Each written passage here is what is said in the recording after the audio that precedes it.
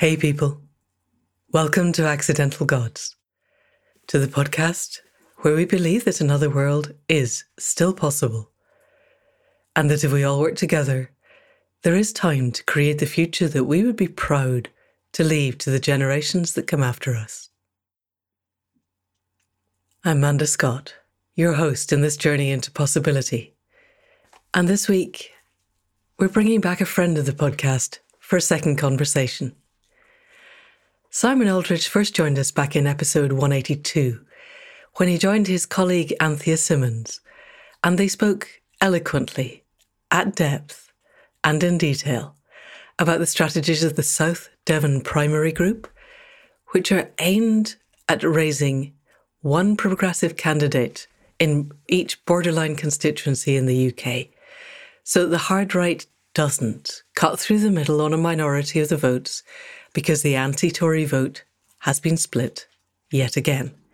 They've identified 58 constituencies around the country. Some of them already have primary groups working in them. If you live in one, and you don't, there will be a list in the show notes. Get cracking. So, getting progressive politicians into power is the primary aim of the South Devon Primary Group. But they also want to make sure the candidates who become MPs understand the nature of the climate and ecological emergency and what will be needed to help to address it.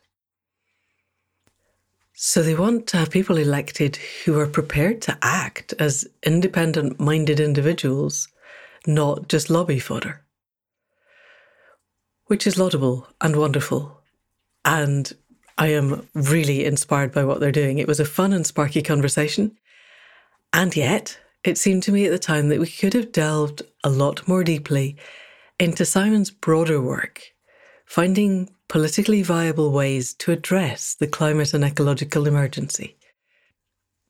Particularly his work with a group called 0 Hour, which campaigns for the Climate and Ecology Bill and has produced a number of detailed and fascinating reports, including one about the ambition gap that we have as we head for net zero, and another, more recent, entitled Creating a Nature-Rich UK. And all of this, so we came back for another conversation, because apart from anything else, it's so enlivening to talk with someone else who spends their entire life thinking about these things. And if I can't have fun on the podcast, frankly, what's the point? So I did have fun. I am well aware that many of you listening are not in the UK and that politics is a really siloed space. We all have our own rules to work within and our own levels of bureaucracy and kleptocracy masquerading as democracy to try to change. That being the case, we did speak a lot about UK bills and politics and politicians and the House of Commons and the House of Lords. But nonetheless, I hope that some of the ideas we explore, particularly the bigger ones of global regenerative power systems and the routes to net zero and nature-based solutions, strike home far outside the boundaries of this island because they matter everywhere. The climate and ecological emergency is global. So here we go. And yes, I do still have COVID, so I apologise in advance for the state of my voice.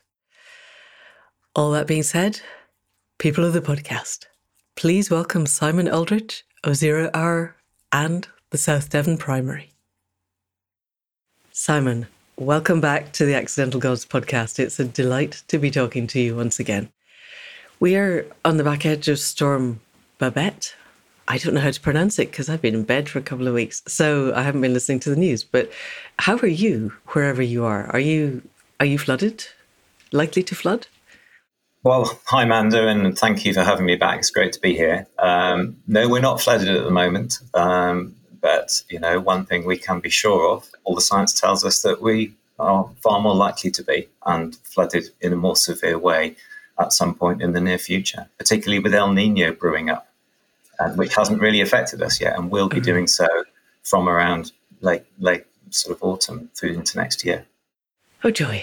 Okay, I had confidently assumed that this was part of the El Niño, so this is just the beginning. I noticed that there was a lovely place in Scotland where they threw up the storm barriers that they'd carefully created in 2016 that were going to be absolutely fine for everything that was likely to happen in the next 200 years. And we're not even close to being enough to stop the storm surge. So before we get all into that, let's take a step back and look at South Devon Primary and what you've been doing with that. Because the last time you came on, you were talking about your ideas for how to transform the nature of politics in the UK, but I think it could be a model for politics around the world. And since then, a number of by-elections have happened and politics in the UK has fallen even further into total disarray.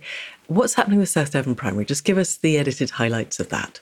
Sure. So here in the UK, like other countries, including America, Australia, and Belarus in Europe, we have this old electoral system called first past the post, where whichever party has the most votes wins. And so you have governments elected on the minority of the vote and given all the power. Now, that voting system worked okay when there were only two parties going a long way back. Now there are lots of parties. And just by chance, there were more parties in the centre and left. So here the Greens, Lib Dems and Labour.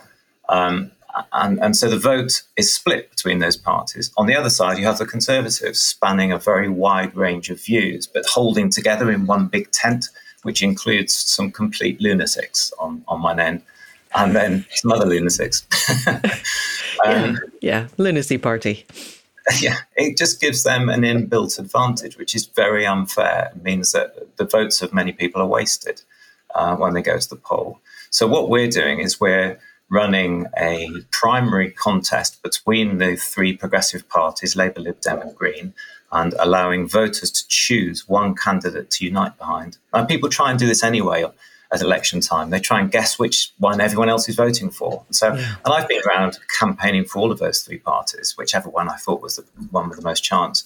And the thing people always ask on the doorstep is, which is the one to back? Which is the one to defeat the Tories and to stand up for us, not the polluters and the big business? And so most people don't mind that much which they vote for. They just want to know which one everyone else is voting for. And so this process is designed to solve that. And we're going out every week on to high streets around the constituency, chatting with lots of people, and there's so much enthusiasm for this. We now have about 1,200 people signed up, including many who've offered assistance. About 30%, 40% offer to help, and 10% say, I definitely want to be involved. And people are going out, leafleting every house, talking to their friends, hosting drinks parties. And so, there's a real enthusiasm that, as one lady said to me on Saturday, who we interviewed for a film that we're putting out, that for the first time here, she'll have a chance for a vote to be counted. Not this assumption that the Conservatives will just win due to this ridiculous sort of advantage they get under first past the post. So, we're motoring forwards. Yay. And I should just say that we're also expanding nationally, and we've analysed all the constituencies in England and Wales and determined that there are 58 constituencies suitable to run a primary where the Conservatives are otherwise very likely to win. But the majority of the people don't want the Conservatives there, but their votes are fragmented. So we've also streamlined and sort of systemised our process for rolling out these primaries. So we set up groups with a website and adapted graphics, a contact management system, and then we teach them what to do and we get them up and running fast. And we have a few about to launch. So we want to do our bit to make sure that MPs aren't elected on a minority of the vote when the vast majority of people don't want them in power, and they're driving our country into the ground. Benefiting only the very wealthy few and the polluters, and we're fed up of it. And we're fighting back. Yay. Which sounds immensely good. It seems to me, however, that not wanting the polluters and big business in charge is still a kind of a hopeful thing, in that I look at both the two big parties on the left, and as far as I can tell, they are wholly owned by business and the polluters. It's just the rhetoric is slightly different. And certainly if we look at other countries, the US, it's really hard to slide a credit card between the Democrats and the Republicans in terms of their commitment to the old order and business as usual. And the rhetoric is different. And clearly, the impact on people socially and culturally is very different, depending whether you have right or left. I'm not trying to pretend that there is no difference, but in terms of our impact at a planetary level, the Labour Party is as wholly owned by the fossil fuel industry as the Tories are. I struggle to imagine them doing anything distinctly different. Is it your belief that they will do different things? And if so, please tell me why. Okay, so there are a couple of things to say about that. Firstly, I don't think they are anywhere near as wholly owned. I would characterise those parties on the left as generally trying to do the right thing for the majority of people and very often failing. For one reason or another, they're operating in a crappy system with a very biased media, and they often play to that media. The Conservatives really are in a class of their own with this. But I do agree with you that, that their instinct will be to go nowhere near far enough. You and I both agree we need transformative change to secure a livable future for humanity. But this is where the primary does something a little bit different. It's not just a question of selecting one candidate to get behind and then let them go off to Westminster and vote along with their party. We're going to be running these 7 town halls in our constituency, and there'll be something similar in other constituencies, where people get to ask questions of the candidates in a live streamed event. We record the answers. So we know, because people really care about it, that climate change will be really high up on the list of the questions asked. And people will want to know that their candidate, do you back the climate and ecology bill? And I think hopefully we'll come to talk about this in a minute, because this is the way to drive transformative change. And candidates, if they want to reach out, for example, if the Labour or Lib Dem candidates want to win the support of Green voters, they're going to have to pledge to support that.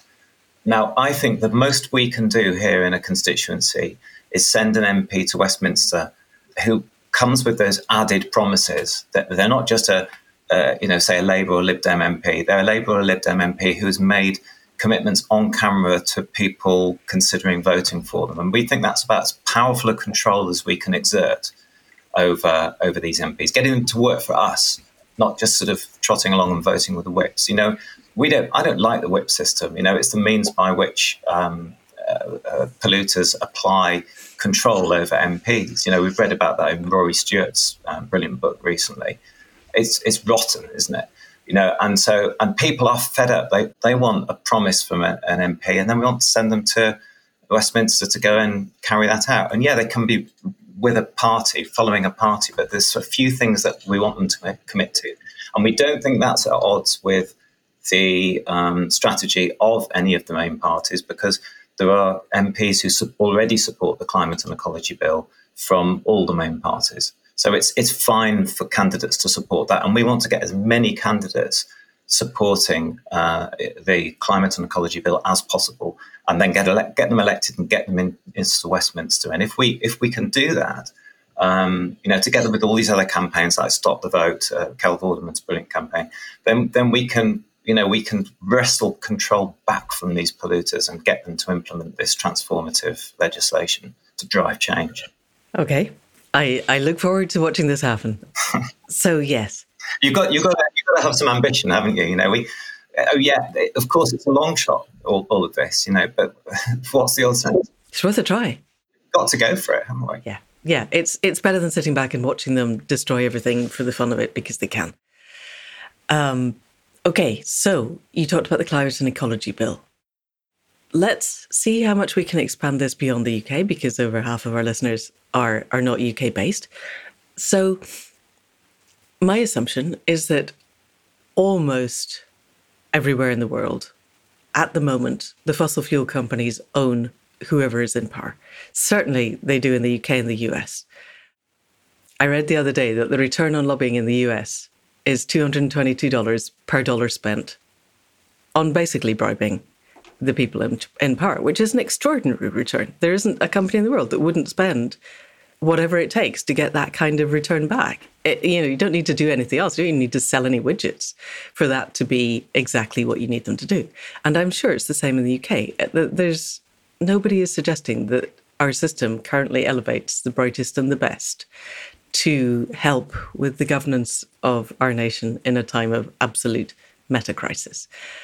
So what can the rest of us do working from the grassroots to make a difference, on the understanding that at the moment, until we get a general election, there's very little that we can do other than what you're doing to begin to get the right people into the Houses of Parliament. But in the meantime, as far as I understand it, you guys are working really hard around other places and other ways of achieving change in spite of the lobbying. Tell us about that. Well, I would say, first of all, talk about it. It's no good waiting till an election and then trying to shift things around. Democracy has to happen all the time.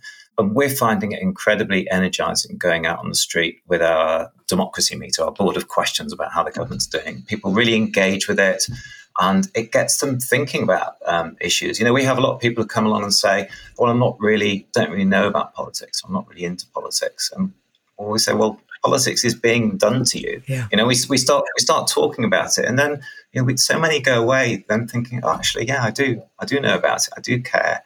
I do need to engage if I want a future for my children. And so that conversation has to start now, and that includes persuading people to get registered. But you do that by giving them hope that actually their vote might count. And so that's why we're creating this sort of sticking plaster around our broken system, which is really hopefully temporary until we get proportional representation. But in terms of the global picture, and I think there were some lessons in the Climate and Ecology Bill, the UK, this draft piece of UK legislation that could be replicated elsewhere, because it's a very clever piece of legislation. It doesn't set out a whole list of measures that need implementing. It sets out the sort of broad framework that in terms of emissions reduction and restoring nature that governments must adhere to. So it's very much outcome focused, so it's quite an easy thing to sign up to. Do you agree with trying to limit warming to 1.5 degrees to avoid, calamitous situation and food shortages and fires and people dying? Do you agree with that? Do you agree with restoring our horribly depleted nature? And, England's the 7th most nature depleted country in the world. Can you say a bit more about that? Tell us why and how you know this. Okay, so that's comes out of a study by the RSPB and the Natural History Museum, and all the UK home nations are in the bottom 12. England's the worst at the 7th. And it really is because we were the first into the Industrial Revolution. We've chopped all our trees down. We've sort of very heavily sort of intensively farmed with a very strong skew towards livestock and ultra-processed foods, which are, incredibly damaging for nature at that level. I'm not one of these people who say you can't eat any meat, but, if we eat less meat, we can free up a huge amount of land. And there's a really positive story around what that will free up in terms of nature-based solutions, which maybe we can come to in a minute. Definitely. But so in terms of getting this bill passed, it shouldn't be difficult for a politician to say, actually, yeah, I do agree with trying to create a livable future. And so you sign up and you agree with it at this overall level.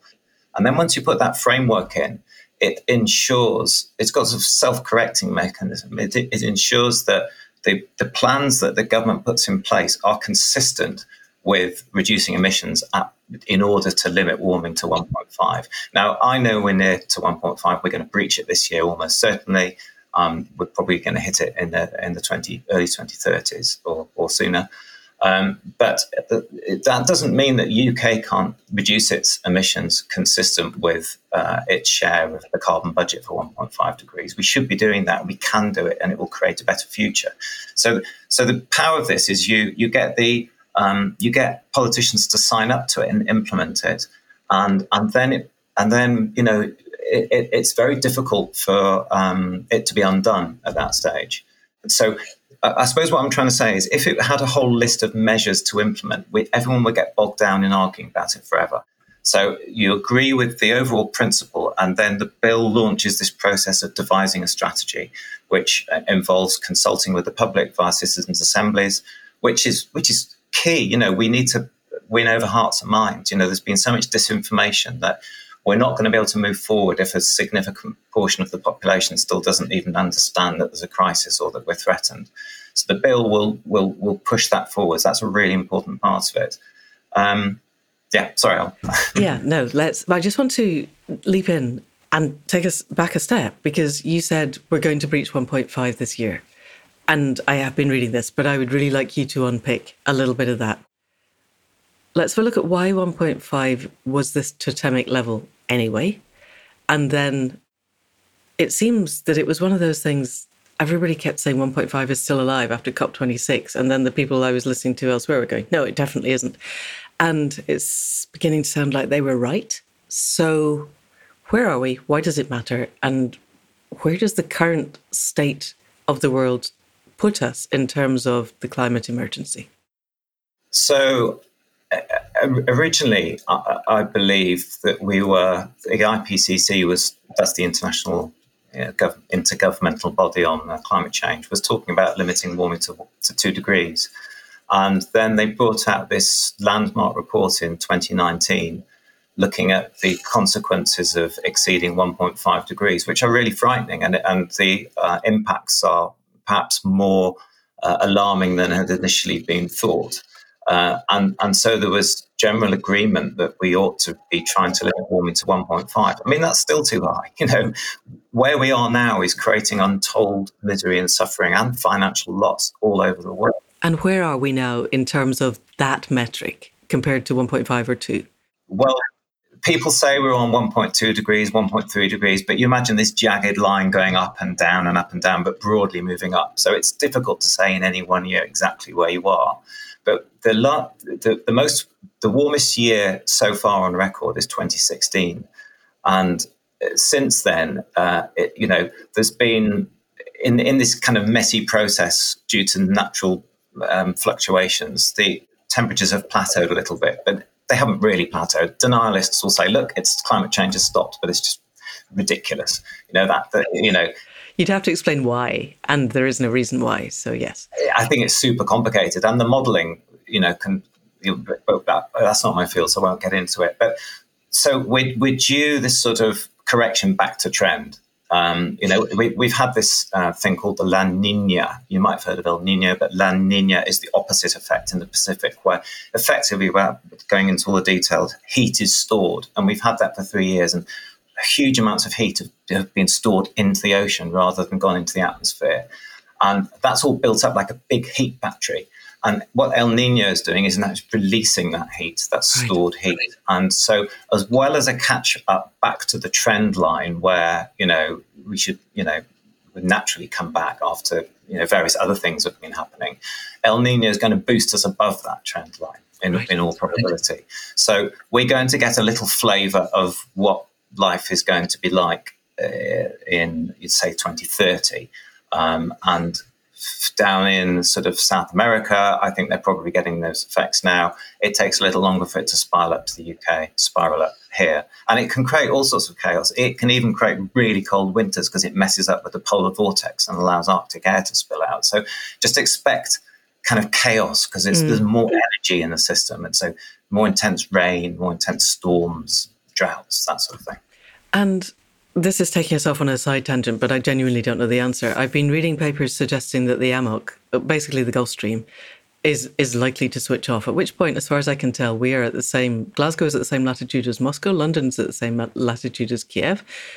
It is the Gulf Stream that keeps us relatively temperate and has done for all of human history in the UK.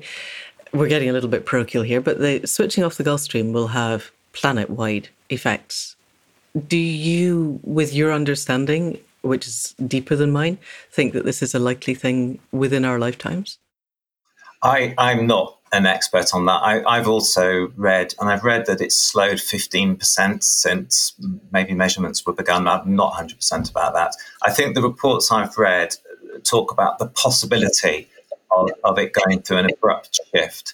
But I think there's still a lot of uncertainty about exactly when that might happen.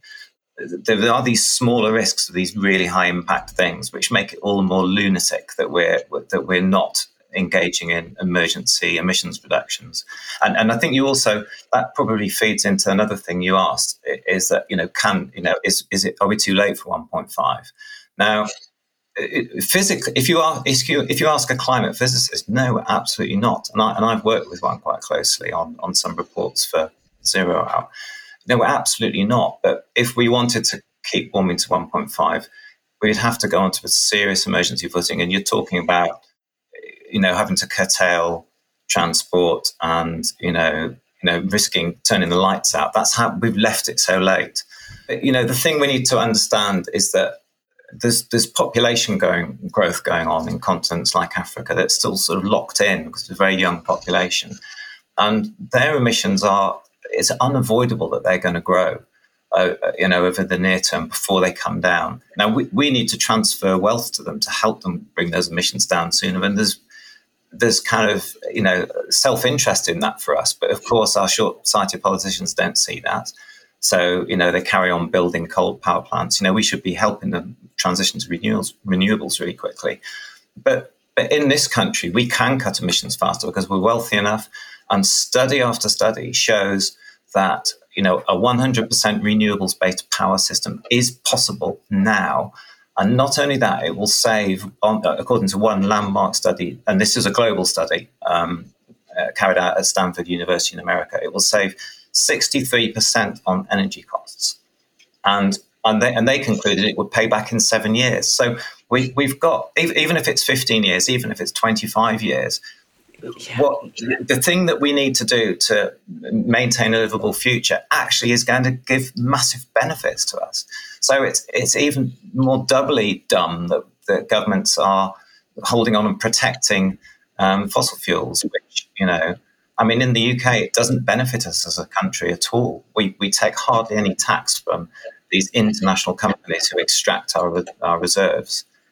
Whereas if we put that money into renewables and restoring nature, there'd be so much more of that money would flow into the local economy and help create jobs and prosperity. So is it likely we can limit warming to 1.5? No, I think not. But, the increments are, you then go to 1.6, you don't go to 2, you go to 1.6. That's still quite a lot more CO2. So should we change the targets? I don't think so. I think we keep 1.5. If you're running a business and you keep moving the target every time things get tough, and then people will stop trusting that the targets actually mean anything. So it's too soon to start adjusting it now, I think. Okay, there is so much in this that I want to unpick. That's probably beyond the scope of today's podcast, because it seems to me so much of this comes down to the stories we tell ourselves about who we are. We could change our story about money tomorrow. Money is an agreement we make with people. Dollars are worth what we say they're worth. And we could transfer as much as we wanted to the global south to help them to work out what it is that they want. Because I don't think anybody is pretending that a Western lifestyle is fun for anyone with the possible exception of Elon Musk. And even then, I don't think he's enjoying the fact that he's one of the richest people on the planet. So helping people worldwide to understand what an actual thriving lifestyle feels like seems to me one of the absolute priorities. And nobody is taking that as a policy measure. Everything is narrowed down to what the old paradigm told us that we wanted. And yes, clearly, people in the global north use massively more power than people in the political global south. How do we create the narratives that let ordinary people who are struggling to pay their mortgages and struggling to heat their homes and struggling to eat, how do we get them to care about something other than those struggles? There's a meme going around on Facebook at the moment where a couple of penguins are standing on a very, very small bit of ice, staring at a woman with a shopping trolley and her bill going, to be perfectly honest, I don't think the cost of living is your real crisis at the moment. And clearly that is true. But equally, we live in a world that is designed to keep people stressed and not thinking. Until we change the design of that, I don't see a way forward. And I don't see that our current system is even beginning to think about how to change the design. How do you see, you spoke about nature-based solutions and things changing. How do you see things changing such that we're not just going to race for two because it's there? Well, yeah, I mean, that's a huge question, isn't it? And I think you get into the fact here that it's insane that we are still continuing on as if we can keep growing globally and grow the use of all our resource use. At the typical global growth rates, we're doubling the use of resources every 20 years, which is madness. We've already breached safe boundaries in 6 or 7 of Earth's 9 critical systems due to things like resource use and chemical pollution. And so we can't carry on doing that. But in terms of how we get that changed, the very first thing should be for politicians to actually be honest with people. I often think it's not surprising that there are so many deniers out there because they're just not hearing anything from the politicians. I mean, my MP, I went through his Facebook post and the Twitter post. He's not mentioned climate change for a year, my Conservative MP. But they don't get it. I mean, they weren't elected because they got climate change. They were elected because they didn't. The system elevates to the top the people who will maintain the system. Yeah. I love the idea of your primaries, and I sincerely hope that when they get to Westminster, they'll remember. But I also know that one of the reasons all of the MPs were called back during COVID was because they were turning into real human beings when they were at home. And Westminster is designed to it turns ordinary people into psychopaths. And however lovely they are when they're in their constituencies facing people that they want to vote for them, as soon as they get power, they stop thinking about things like this. And they're surrounded by other people who support the narrative that growth is what we're here for. I really struggle to see Keir Starmer having the emotional intelligence to step beyond that. Leaving aside my loathing of Starmer for everything that he's done, he's just not, he's an apparatchik. He's there to maintain the system. The system is never going to let people arise who aren't there to maintain the system. How can we, at the grassroots level, make enough of a difference when everybody is as stressed as they are? I don't see politicians learning to talk about climate change. They wouldn't be there if they could. This is where I see the Climate and Ecology Bill as a key. Everything I'm doing now and the inspiration for the primary was designed to get enough politicians into Westminster to get this bill passed. And it's not a faint hope. It's a real possibility. But there are 170 parliamentarians already backing it. So it's not radical. Out of 650? Well, I think that includes some lords as well. So there's probably 150 or something. I'm not sure.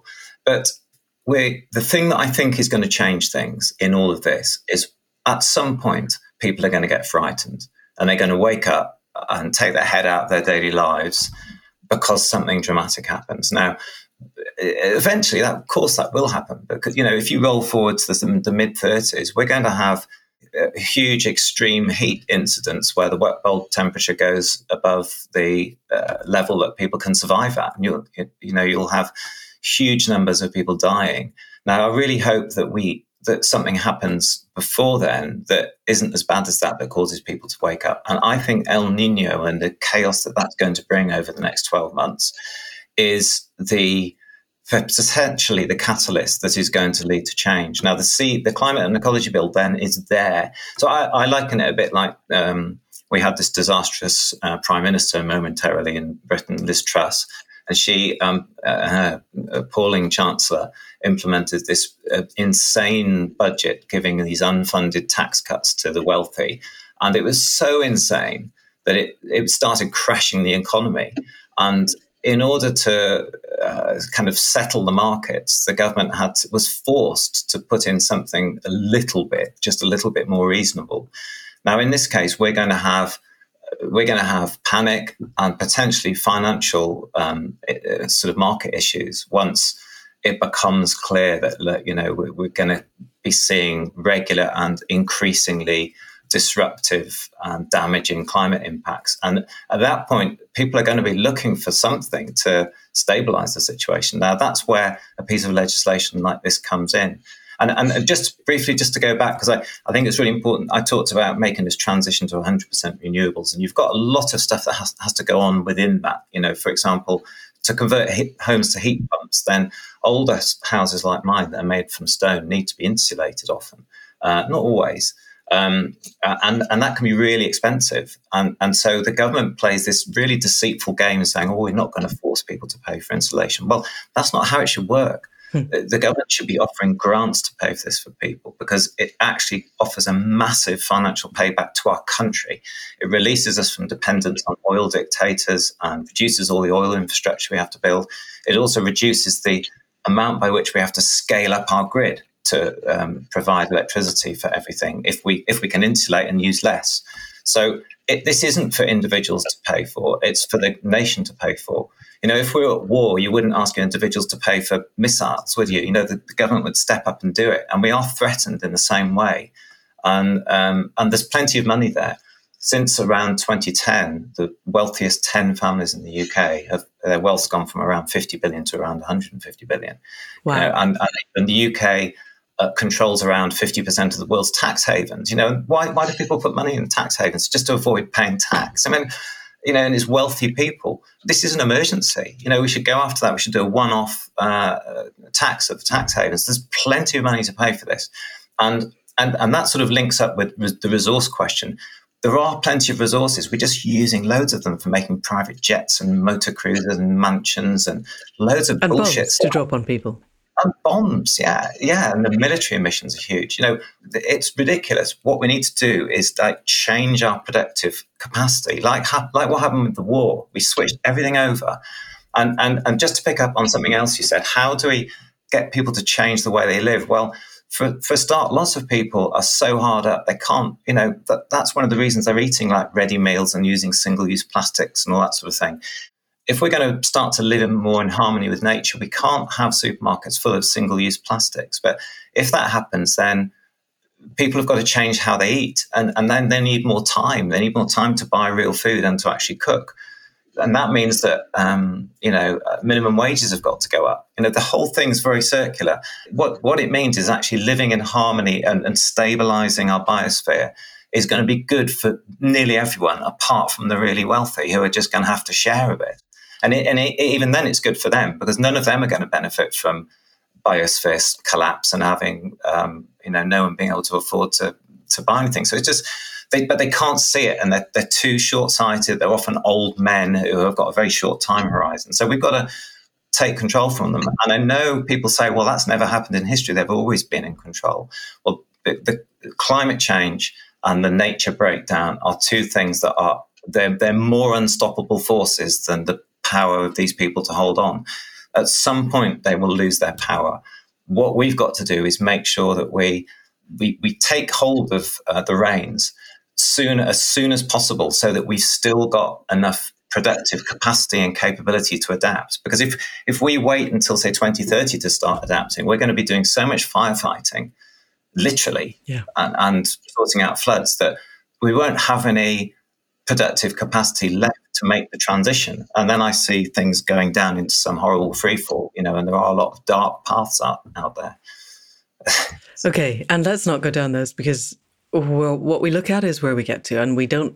Everybody understands how bad things can be.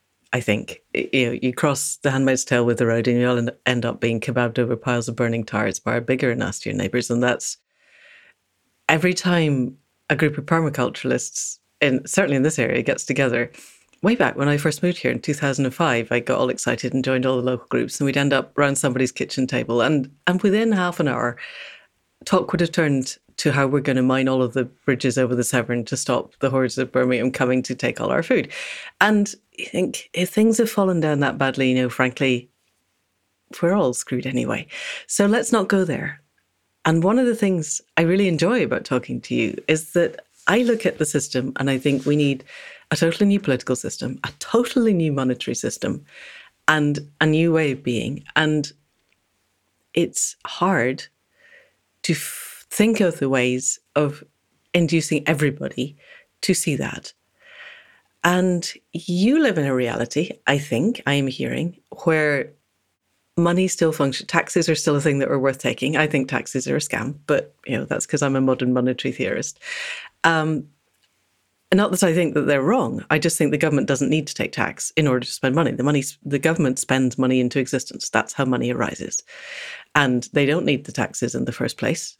The taxes are taken to even out the playing field and to maintain the fiction that otherwise the government hasn't got money to spend. But what Liz Truss did was essentially take modern monetary theory and use it in a completely batshit crazy way that was going to, hand free money to all of her friends. But she was basically implementing modern monetary theory. And one of the reasons that everybody stamps on it is that they say the market would never accept this. And I had always thought, well, what does the market not accepting it look like? And then Liz Truss appeared and we go, oh, that's exactly what the market not accepting this looks like. That's really interesting. We cannot do modern monetary theory because the guys in suits who spend all their lives playing a Ponzi scheme called the market don't like it when you call them on the fact that their money is made up out of nothing. So we discovered what would happen when that happens. And what I am really interested with you, I want to get to zero hour and nature-based solutions quite quickly. But I'm really interested if your theories are all correct. And the big hole that I see is that everywhere around the world, when real bad climate stuff starts to happen, most people do not attribute it to climate change. You do look at particularly in the US, which has, a crazy political tribal system, but wildfires sweep through California and people's assessment that this is climate change falls. And they blame it on anything, including lasers from outer space, rather than accepting that this might be something over which they have personal influence. Leaving that aside, because that's a hole we don't need to go down. If you were put in charge of global political policy and were able to shift the narrative in the way that you want, how do you see our culture, our politics, and our economics functioning in, say, 2030, in a world that is heading towards total mitigation? Wow. Well, I mean, I can see a lot of ways for it to go wrong, but I suppose, and I haven't gone into that modern monetary theory that you've spoken about, but that's interesting. I think we need, for now, to work with. We haven't got time to totally change everything. We've got to get on and implement solutions. And I suppose that's why I'm quite locked into the climate and ecology bill, or a piece of legislation that will drive that change. And I do think that once it's passed and governments are then forced to talk to the population, if you treat people like adults, most people will listen. I mean, we saw that in the pandemic. What we asked people to do in the pandemic was extraordinary.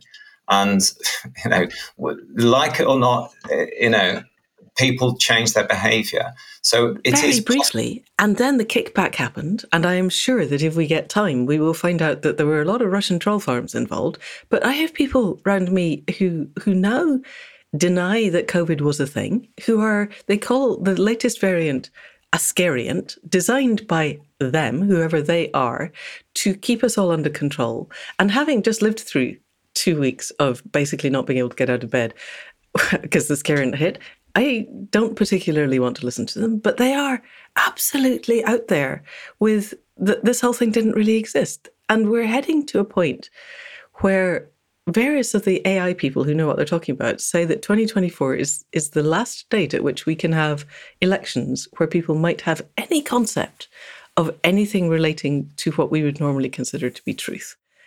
And we haven't even begun to look at what is AI going to do and all these things. People did lock down, but I would be really surprised if we get another variant now.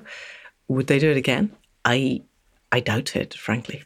I mean, those are, of course, big issues. But I think that those kind of crackpot voices do end up being amplified in a way on social media, don't they? Because all the people I see in the physical world, there's very, very few that don't accept climate change is real. It's just not front of mind. They're just getting on with their lives. They sort of we can't expect every individual to respond to the science and act accordingly. That's why we need leadership. That's why we need, governments. Yuval Noah Harari said an interesting thing about AI and fake videos and that sort of thing. He said if we tell the social media bosses that they'll be put in prison if they allow faked videos on the platforms, they'll find a way to stop it very quickly. And I love that. We've got to start doing these things, you know. Who's going to tell Elon Musk that, though? You know, they now own the politicians in the US, and they're all in the US. We could offer to put them in prison; they just don't come to the UK. But the EU have stood up to social media recently, and they are doing. But this is the change that I think. Yes, of course, we might not achieve it, but I see the only route as putting the right politicians in Parliament and then demanding that they act. I don't see another way around that. And just to go back to the primary, I don't think I mentioned that we've got we've got some quite key politicians in key seats where a primary would really work, and we don't have to put up with these people. So we've got Gove, we've got Braverman. She's in a primary seat. So if anyone out there is in Fareham and Waterlooville, we need 2 or 3 people, and we will help set up the whole thing for you, and we'll guide you through it. Okay. And it could be voted out, you know. And we've got groups popping up. We just don't have one yet in Braverman's constituency. We've got Keegan, the crumbling concrete lady, and then we've got Claire Coutinho. Now, Claire Coutinho, the new energy minister for net zero, is linked to the right-wing Policy Exchange. Oh, is she? Oh, these are the people who funded Truss. They are beyond crazy. Yeah, and who are funded by Exxon, and who put forward the laws for cracking down on protests. So our energy minister is linked to them, but she's in a primary target seat. And if someone was prepared to set a primary up there, we will do everything we can to help you get going, and let's get her voted out. And Badenoch as well. Okay, so at the end of this, please send me a list of all of the possible target seats, and we'll put them in the show notes. And people out there, we're now very parochially in the UK. Anyone around the world who wants to try something like this in your own country, you're going to have to work out your political legislation, because they have primaries in the US, but they're not primaries. They're exercises in kleptocracy, but that's a different conversation. So Simon's going to send me a list. We'll put it up. If you're in any of these constituencies and you want help, Simon's group will help you to find ways to kick out the nastiest of the nasty. I read yesterday in The Observer that Jeremy Hunt, who is actually one of the most terrifying people in Parliament because he manages to look like a human being, is not even going to stand at the next election because he thinks that his seat is likely to fall. So when someone like that isn't even safe, then we could definitely get rid of them. I just strongly suspect that 3 or 4 years from now, you and I are going to be having a similar conversation about the likes of Wes Streeting and Jess Phillips, because genuinely, these people make some of the Tories who are existing in Parliament now look really left-wing. And I do not think they get it, and I don't think that they are safe in power. But we'll find out. Yeah. And if I'm wrong, I will be very happy about being wrong. We'll have to cross that bridge when we come to it, won't we? We will cross that bridge when we come to it. So in the meantime, you've been talking quite a lot about 0 Hour. Tell us a bit more about 0 Hour, and then talk to us a bit about nature-based solutions and what people can be doing while we wait for the next election and try to overturn whatever's happened. But what can we be doing at a grassroots level? So 0 Hour is the organisation behind the Climate and Ecology Bill, which is a private member's bill put forward by Caroline Lucas, but which has support from all the parties, including some Conservative MPs. And in brief, it would limit cumulative emissions from now, cumulative CO2 emissions, to ensure that we don't emit more than our share for keeping temperatures within 1.5 degrees. It's not about a net zero date. That's a real red herring. It doesn't matter massively when we reach net zero. It's the area under the line that matters. It's the total we emit from now. It would also create a legally binding obligation to reverse the loss in biodiversity by 2030. It's to set nature on the path to recovery.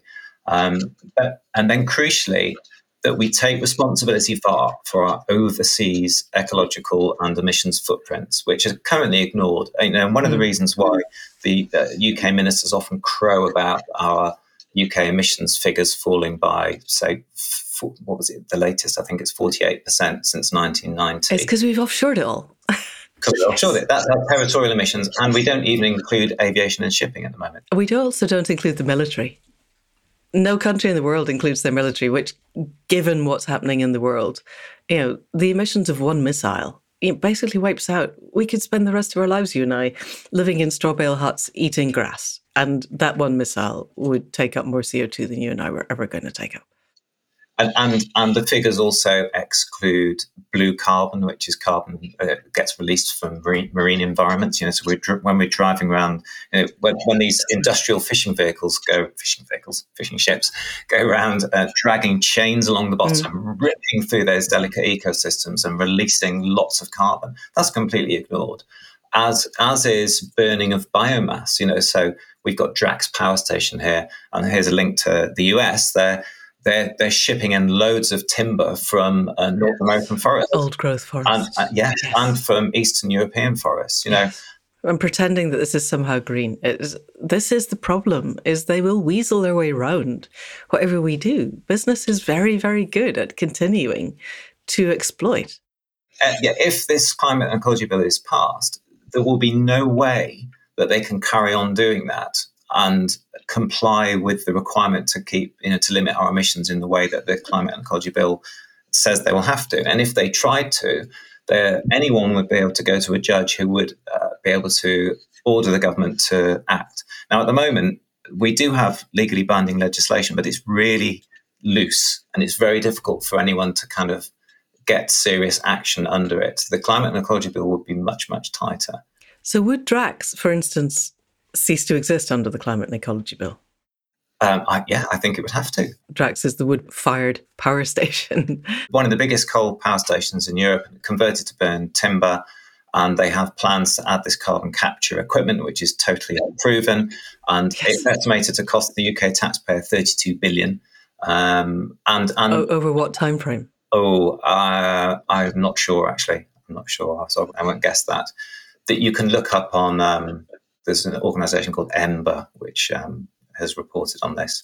So has somebody done the modelling for how to power the UK in the absence of these? Yes. So Professor Jacobson, Mark Jacobson at Stanford University, has led a study which I referred to before, but this is not the only study. There's been a meta-study showing that complete unanimity from all studies, all independent studies on this, and that's important because there are some studies which are funded, showing that we can get to 100% renewables. Now, people say, what about nighttime? What about these sort of windless winter days? How do we cope with that? And others say, well, we need enormous battery capacity. Well, that's just not correct.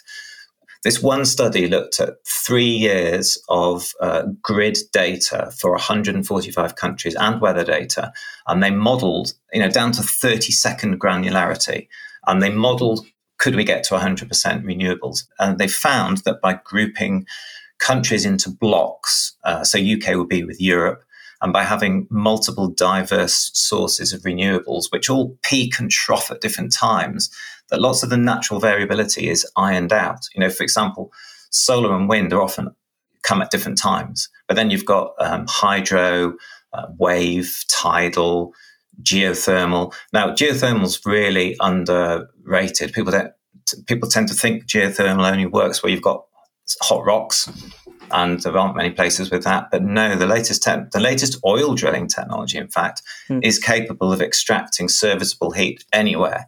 So we could heat up with very, very deep. Yeah, but it's doable. Yeah, exactly. And to depths that are currently drilled to. So this is where that can extract enough heat to heat homes, which is one of our biggest challenges. And so, just to finish that story, by grouping countries into blocks, when it's windy in the Hebrides, power will flow down through Europe. When it's really sunny in the Bay of Biscay, it comes up the other way, etc. And so it's doable, and it will save loads of money. Is the infrastructure already there to transmit it around? Because otherwise, I'm seeing an extraordinary quantity of copper being necessary to make this happen. Yeah. So. We do have power interconnectors already that flow electricity backwards and forwards, but just not enough, and they need beefing up. So this is an example of where we need to stop using copper and other materials for needless luxuries and divert that all into this essential establishment of a green grid. Now, I've spoken to some key professors in this area because there's a lot of noise about, well, this just isn't possible. And all of them tell me, yes, it will be a challenge and it will involve having to be quite strict about not wasting those precious materials on things that we don't need. But all their work shows that it is doable, a challenge, but doable. So we should be getting on with it. In what time frame? How soon, if we did pour everything into it and did tell everybody they couldn't have any copper for anything else, for instance, any of the materials required are not going to be available for anything else. What's the time frame for creating a usable, interconnected global grid? I'm not sure, to be honest, but it's one of those things that we should just be going at it as fast as possible. I suspect it's faster than you think. I mean, yeah, I'm not going to guess. I can't remember. Be interesting though for someone to to crunch the numbers, because if politicians were presented with, okay, this will take 10 years, say, picking a number out of the sky, and we need to start now, and if we do this within 10 years, we can go fossil fuel free, the ones who are owned by the fossil fuel companies would scream and do everything they can to get in the way, but everybody else would be behind that, I would have thought. Yeah, absolutely. And I don't think we're talking loads longer than that, but yeah, I won't guess. People can look it up. One thing I really should mention is reducing wasted energy. It's not just about shifting over. And there's a great organization called CREDS, Centre for Reduction in Energy Demand. And they, and I know one of the professors there, John Barrett, they have created this fantastic report that we're using very detailed modelling to show how the UK can reduce its energy use by 53%, I think it is. It's definitely over 50, without any negative impact on quality of life. We waste so much. We've got the leakiest homes in Europe. The government's allowing SUV sales to soar.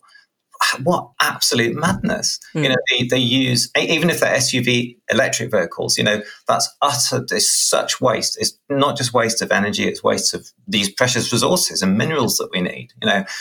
It's absolutely dreadful that they're allowing this. They should just ban them, and so we can save all this energy, and that makes the transition to 100% renewables so much easier. It lowers the hurdle. If we've got less expansion needed in our renewable grid, we'll get them sooner. So we need to be doing this really aggressive reduction of demand. In the days when I looked into this in detail, 30% of power loss was from the power stations to the periphery. It was lost in transit.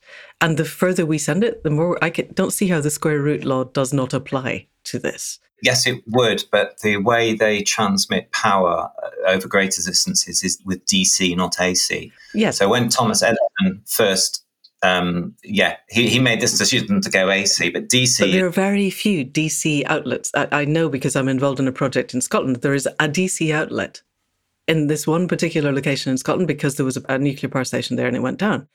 We don't have the DC outlets. And yes, DC it falls off less, but it doesn't not fall off. We've either got to get to a point where they're going to let us put up wind turbines on the hill so that, our very windy valley could actually power itself and have localized power grids, which at the moment are illegal. There's only one microgrid in the UK and it's at Dartington because they happen to get a special license to do an experimental one. We would have to completely change the very Stalinist centralized power production model that we have in this country and beyond. Is that something that's part of the modelling? Yes, as far as I'm aware, they have modelled that. And DC losses are very, very small. And so I think all of these large interconnectors are DC. But I'm getting a little bit out of my field here, but that's certainly being considered. But I completely resonate with what you say about local electricity generation. And I think the more you allow microgrids and community involvement in wind power, which changes everyone's view to wind, and you get hugely high approval ratings for having wind turbines, so people can share in cheap electricity or in community profits. And of course, the more you do that, the less you have to be transmitting over long distances. But I think you need that backup for when it's not windy and when it's not sunny, and that power has got to be able to shift around at national level. And so, these are big projects, but the fossil fuel industry is immense.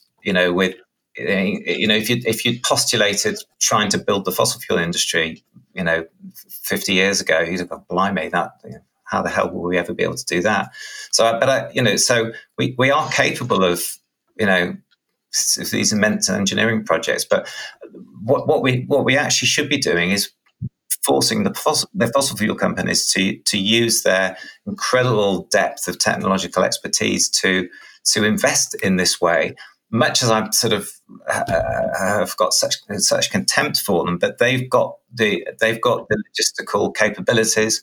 But at the moment, and the money at the moment in the UK, the government is directing fossil fuel companies towards investing in new oil and gas, because if you're BP or because that's what they want to do. Yeah, but I don't know whether you're aware, but the government gives a 91% tax rebate to oil and gas companies for investing in new fossil fuels, but they don't give them anything for renewables. So it's madness. So the new Rosebank oil field that's just been kind of announced, and there's been a lot of upset about it, rightly so.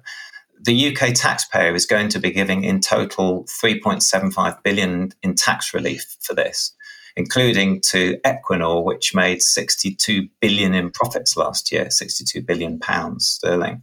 So we're paying them to invest in oil, but what we should be doing is we should be taxing them at an extremely high level for any profits that come from oil and gas, to make them not want to do it, and give them a big rebate for investment in renewables and in power grids, direct their productive capacity, which is probably one of the fastest ways we can get change.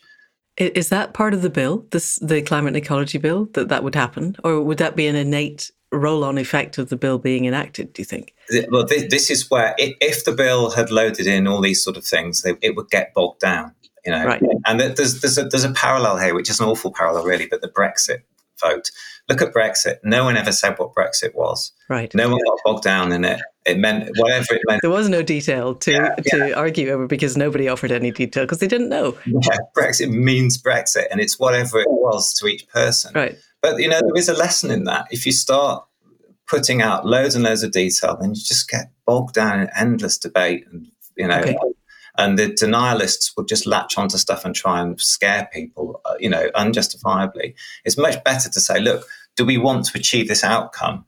Let's just sign up to that, and then let's set out on the journey. Okay. All right.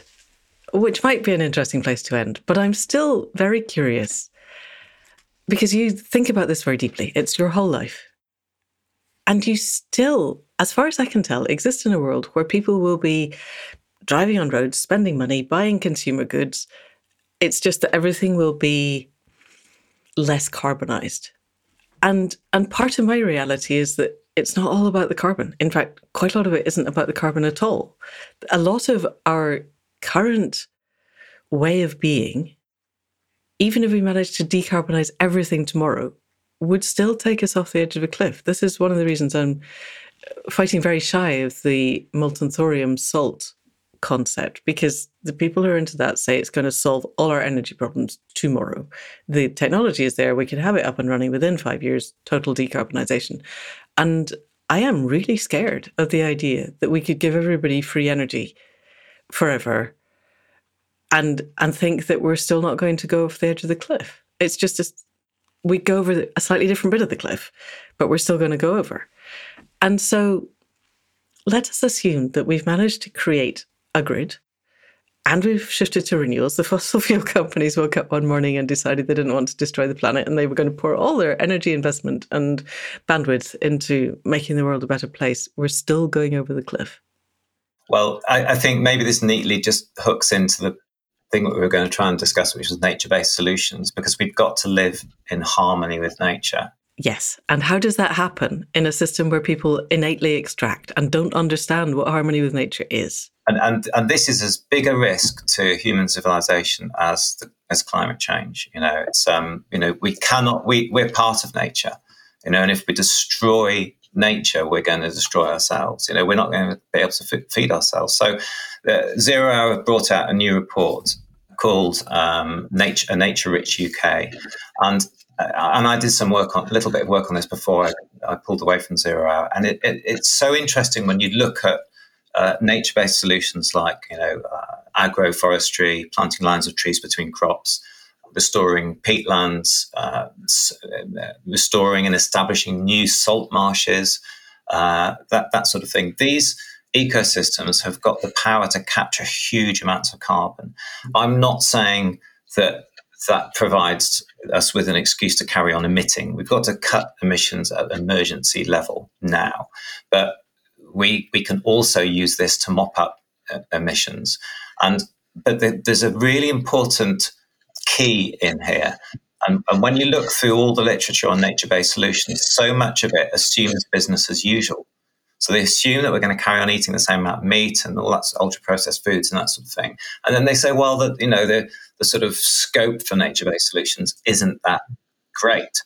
Now, in the UK's plans, the government is assuming that we're going to capture, by 2050, 58 million tonnes of carbon every year with bioenergy and carbon capture and direct air capture.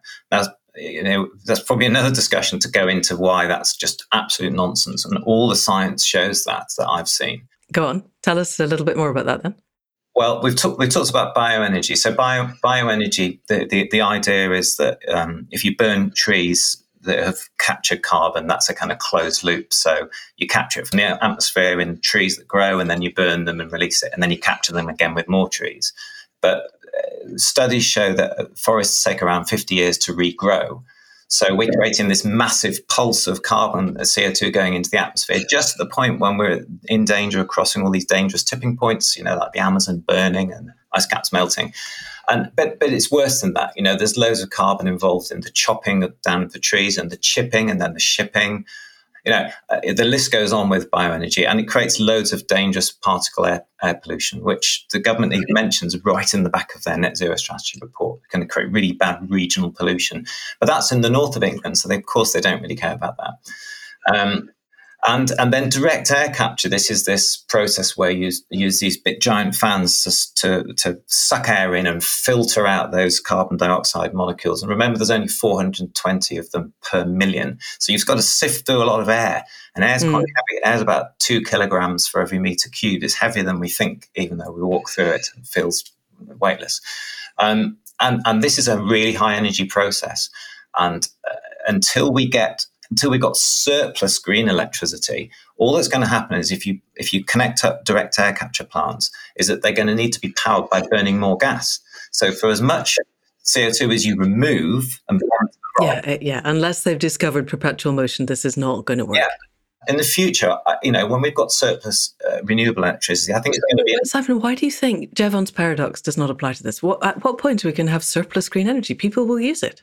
Unless we've managed to completely reconfigure human internal working, there will never be such a thing as surplus. There never has been such a thing as surplus. There never has. You're quite right. But we do need to reserve power in the future for direct air capture, because we can use direct air capture to lower atmospheric CO2 levels to safer levels. Because we'll get to the point when we reach global net zero, whenever that might be, and wherever it is, climate change won't get any better. There it will stay. So we've got these bad effects now. Even if we slam on the brakes now, things are going to keep getting worse until we're down to zero emissions. And then they stay there. Why are we using mechanics, though? Because my understanding of regenerative farming is that if you can begin to build soil sequesters carbon. Ages ago, David Johnson at the University of New Mexico said if every farmed acre on the planet was turned over to regenerative farming and was actually building soil instead of destroying soil, we'd be at pre-industrial levels of CO2 within 10 years. And I don't know if anyone's ever looked at those numbers and recrunched them, but I do know that there are some of the very smart young men, mostly in Portugal because they've had the sense to make cryptocurrency tax-free, are looking at creating LLMs that are large land models that are going to map the entire planet, put AI onto them and go, okay, how do we sequester the most carbon? We don't need to be using green energy to do it mechanically when we could be doing it by nature-based solutions that are intelligent farming instead of destructive fossil fuel-based industrial farming. No? Yeah, I think that's a really good point. I mean, I got caught in a little bit of digression in saying why we shouldn't be doing DAX at the moment, but acknowledging that that's a role in the future. When you look at that 58 million tonnes that the government's banking on us removing every year from negative emissions technologies, and then you look at most reports, they won't show that nature-based solutions can remove that much because of business as usual assumptions. But when you dig around in the reports and look at the actual potential if we did eat less meat, for example, following the Climate Change Committee's recommendations that we reduce meat consumption by 35% by 2050, which would free up around a quarter of agricultural land, then suddenly you can really unleash the power of nature-based solutions. So you've got agroforestry, woodland, planting more woodland. Sure. Pasture for life systems. Yeah. And so, but that starts with being, if we're honest with people, and most people don't understand the link between meat and climate change and this whole complex web. But if we actually explain it to people and treat them like grown-ups and say, look, if we do this, we can clean our air because a major component of air pollution comes from livestock farming. So we just need a bit less of it. We free up loads of land, and that will industrial livestock farming. This is a podcast that really believes in livestock farming. But this is the point, is it not? It's not just meat, it's industrial farming. If we pretend to people that they can have industrially farmed carrots and that will be okay, apart from the fact that nutritionally they are absent almost everything that you need, it's still industrially farmed, it's still destroying soil, it's still destroying the microbiome, and it's still destroying the possibility of having a food web that actually is integral to the ecological web. Yes. So it's not just meat, it's industrial farming that has to go. Industrial farming and ultra-processed foods and that sort of thing, which are terrible for food and water security. I mean, if we make this change by reducing ultra-processed foods and eating less meat, we'll create enough land to dramatically improve our food security, because growing for a more plant-based diet feeds a lot more people per hectare. It uses a lot less water. We're really food insecure in this country. I think we're the third largest net importer of food in the world, and we're right at the end of the line now, thanks to Brexit. Thanks, Brexit. Yeah, we're importing stuff from Australia because that, of course, is an intelligent thing to do in the middle of a climate crisis. Insane, isn't it? The beauty of nature-based solutions is that they're sort of this actual real silver bullet solution. People normally say silver bullet in a negative way, but I see them as a silver bullet. Again, emphasize not a substitute for cutting emissions, but they'll help us adapt to a warming world. So woodland really lowers the temperatures around us, and we're going to struggle with heat waves. They absorb carbon far more cheaply than these bullshit technical solutions. When you look at some of the costs per tonne for establishing new woodland and supporting farmers for agroforestry, when you look at the Scottish government's payments for farmers for agroforestry, which is an easier one to look at than England, it works out about that you're paying around £9 to £20 per tonne of carbon sequestered. But for direct air capture, it's looking 600 or something. So, you look in the UK at the miserable payments that the government's offering farmers for elms, farmers who've had their household income drop. Typical median household incomes drop to about 17,500 a year. I mean, way below the minimum wage. How they expect to make this change? But then if you think that we're only paying them, 10, 20 quid per tonne of carbon they sequester with these changes we want to make, but we're paying these giant companies like BP who promise to capture this invisible gas in a way that I don't know how it's going to be possible to certify. It's hand-waving magic, isn't it? And why don't we give that, we could afford to triple the payments if we cancel all these bullshit technical solutions and funnel the money instead into rural economies and help farmers afford the changes needed and actually have a decent enough income that attract more people into farming. Then there's a far better way to go about things. But we're looping around to the start. We're going to have to stop quite soon. Much as I'm enjoying this conversation, we're way over time. But we're looping around to the fact that politicians are owned by the people who have the big shiny cars, who have the big shiny companies, who want you to pour money into their big shiny technological concepts. And farmers aren't any of these things. And there's a whole political thing around the National Farmers Union being owned by the people with the big shiny tractors, and the actual farmers on the ground are not represented by them at all. So somehow we're back to, we need to find a political system with people who actually get this, which is what you're doing. Let's park that one there, because I have one more question. And this might open up into a whole other podcast that we'll do at another time. I am listening quite a lot to fascinating young men in their 20s. So these are people who grew up not just in the era of broadband, but came to adulthood when cryptocurrency was already a thing. And the ones I'm listening to are the ones who are really into creating a regenerative future. But the people they're listening to are the ones who consider anything to do with, and I put it in big quotes, nature, to be an aesthetic option that they could choose not to have. These are people who have raised themselves on Star Trek and computer games and novels, science fiction novels, where you left the old Earth behind and you inhabited new planets, and everything is technical. Everything is 3D printed. Everything is made from, you grow algae in the depths of your spaceship and then you eat it. They do not consider nature to be the natural world, the web of life. They call it nature. It's an aesthetic option that they think they could live without. And they are controlling the AI. Elon Musk is the cheerleader for this because they also have a belief system that the chances of this being based reality are so small as it can't be, that they are in fact living in a computer simulation and their job is to level up. These people are now running the world because AI. Are you talking to anyone younger than 30 who exists in that reality? Or is it the case that all of us who care about the web of life, who want to be part of it, are actually the boomers whose day is over? Well, that's a scary thought. I've not spoken to these people or listened to them. We're really pleased that we do have quite a few young people from 18 up who've been coming out and helping us with South Devon Primary, standing at our democracy meeting and talking to people. It's fantastic, and we're capturing them on video. They're really articulate. It's a big question that you just raised, but I think it goes back to education and schools, doesn't it? And connecting our children. We're not going to reach the ones who are already out there creating the AI. No, they left school a long time ago. Well, I think that there are a lot more people who value nature. Look at how much emotion has been provoked by the government allowing water companies to put, human waste into rivers, and the terrible lax targets that they've implemented there, allowing them to keep doing it from a lot of outflows until 2050. People are really, really angry about that. I think that's across the political spectrum and across the age range. So I think we should take some optimism from that. But yeah, well, what a thought. We don't want to be controlled by those people that you just mentioned.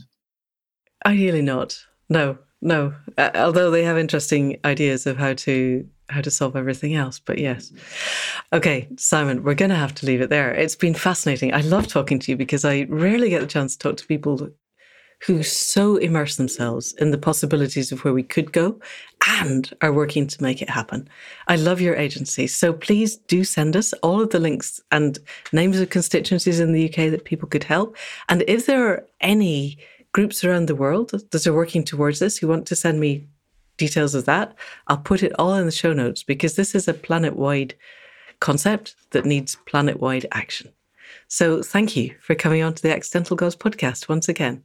Thank you so much, Amanda. Always great to chat with you. And it's a planetary-wide emergency, isn't it? And I think that's, sure is. I'm heartened by the fact that more and more people are coming to get involved in this. And I think that's our chance for prevailing here, because right-minded people are getting involved and stepping up and realizing they can't sit out and be observers. So yeah, please get in touch with us out there, anyone out there who wants to set up and run a primary, and we'll do everything we can to support you. And let's get these shysters out of power. Fantastic. Yay. Okay. Thank you. Well, there we go. That's it for another week. Enormous thanks to Simon for his thoughtfulness and diligence and the detail that he goes into and the sharp mind that he brings to all of this work. I have rarely met anyone as passionately involved who really gets that we do need total systemic change.